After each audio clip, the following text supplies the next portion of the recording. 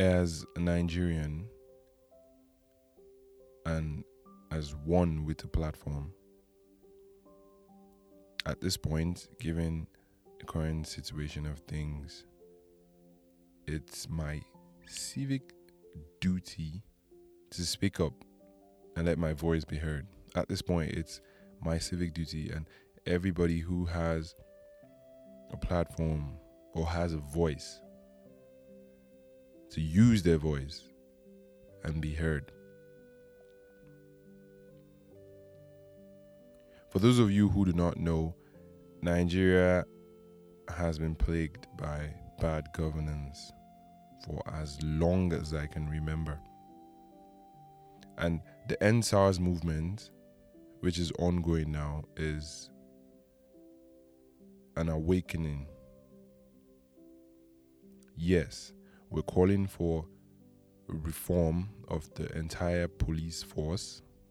We're calling for that rogue unit of the police force, SARS, which is supposed to be like the special anti-robbery squad. We're calling for it to be put to an end because these guys have become the devils that they are trying to stop, or they are supposed to stop.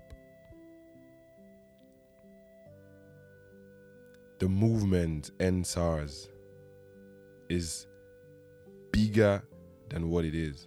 Like, for those of you who do not understand why everybody is lamenting, why everybody is screaming, everybody is angry, everybody is agitated, End SARS is a significance of how bad the Nigerian economy has gotten, how deteriorated the whole system of things are.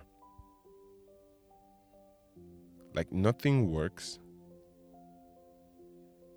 And we're basically saying we've had enough. Yes, it's End SARS today. Tomorrow, it's police reform.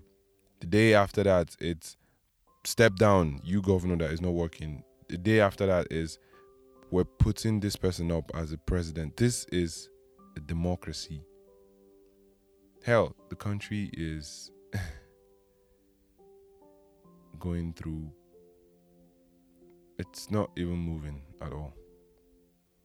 And you may say, yeah, there are a lot of people out there protesting already. I'm just one person. It wouldn't make a difference if I join. Trust me, it would make a difference. The protest is single individuals who come together and form this body of people who you see out there standing up for their rights and stuff. And I tell you, the government is scared. They are scared because they have not seen this level of organization before. Hell, they thought it wouldn't last, or it's something that would just, they're having protests, yes. They thought it was something that would just start today and end tomorrow. That was why they tried to disperse it. Like, initially when the protest started, they were just using the police, trying to like chase people away and stuff. But they saw that the youths in Nigeria are head no correct. You get? So when it's like, as a kid, they're telling you not to do something, naturally you'd be curious and want to try that out. So you're not trying to listen to what we're saying, and you're just trying to like sweep it under the carpet. That was like fuel to the fire. Thank you, government, for that, actually, for making us see that yes, you are not listening, you are trying to shut us down, but we're not having it. I am proud to be a part of this generation. If you've not been on the protest ground, trust me, you need to see the level of coordination, the level of organization that the youth, the people are putting into this. It is crazy. Everybody has had enough, and we just want to not die. We just want to have like a better life. The country is bad. Everybody survives on their own. The basic amenities or things that the government is supposed to provide and make life easy is not coming. And then we make way and like try to better our own lives, and then the government turns around. Because I say the government now because the government has failed us, not just the police, and says, you can't have this. How is it possible that you have this in this economy that we have created to subdue you?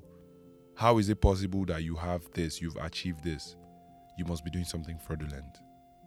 How is it possible that you achieved this? It can't be legal. And then they try to confiscate, like extort you. And if it doesn't work, you're dead. And there's nothing you can do about it. But hey, there is something we can do about it. Use your voice. Every retweet, every like, every post you share, for those of you, I know some people want to be on the protest ground physically but cannot make it. Some people have work. Some people have, like, they don't just have, it's probably too far for them. Some can't be let out of the house. Look, you can do your own part. Let your voice be heard. Retweet it, like it, use the hashtag, talk to people on the street. For every person you convince otherwise, you are using your voice. You are spreading the word. And together, we are going to turn this country around, because Nigeria has so many potential to be great. But they won't let us be great.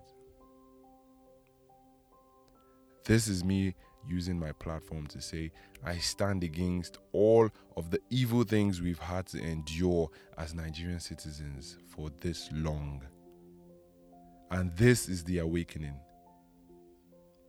They never expected us to last this long. They never expected it to be this strong. It shocked them. And it will shock them. End SARS is just the beginning. And if you've not been contributing to this, if you've not been standing with this movement, I urge you to check deep down and see if this country is how you want it to be, or is how you want your country to be. Because if this country is how you want it to be, you wouldn't have dreams of wanting to leave and find a better life outside. Join the movement today. Stand for a better Nigeria. And together, we will achieve it. Always use your voice. Always say it. Always retweet it. Always share it.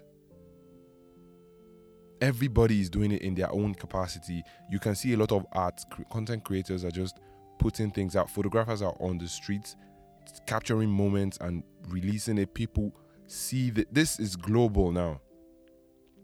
People are beginning to understand the level of pain and anger and aggression that is on the street because of these guys. Graphics designers are putting up pictures of things, art that is used by almost everybody on social media. Our generation is powerful and they are just realizing it. I am super proud of everybody who is lending their voice or using their voice to speak up against everything that is going wrong in this country. And together, we'll fix it all. This is me using my voice to say, end SARS, reform the police, and give us a better Nigeria. So that's it, guys. Catch you guys in the next episode. Adios.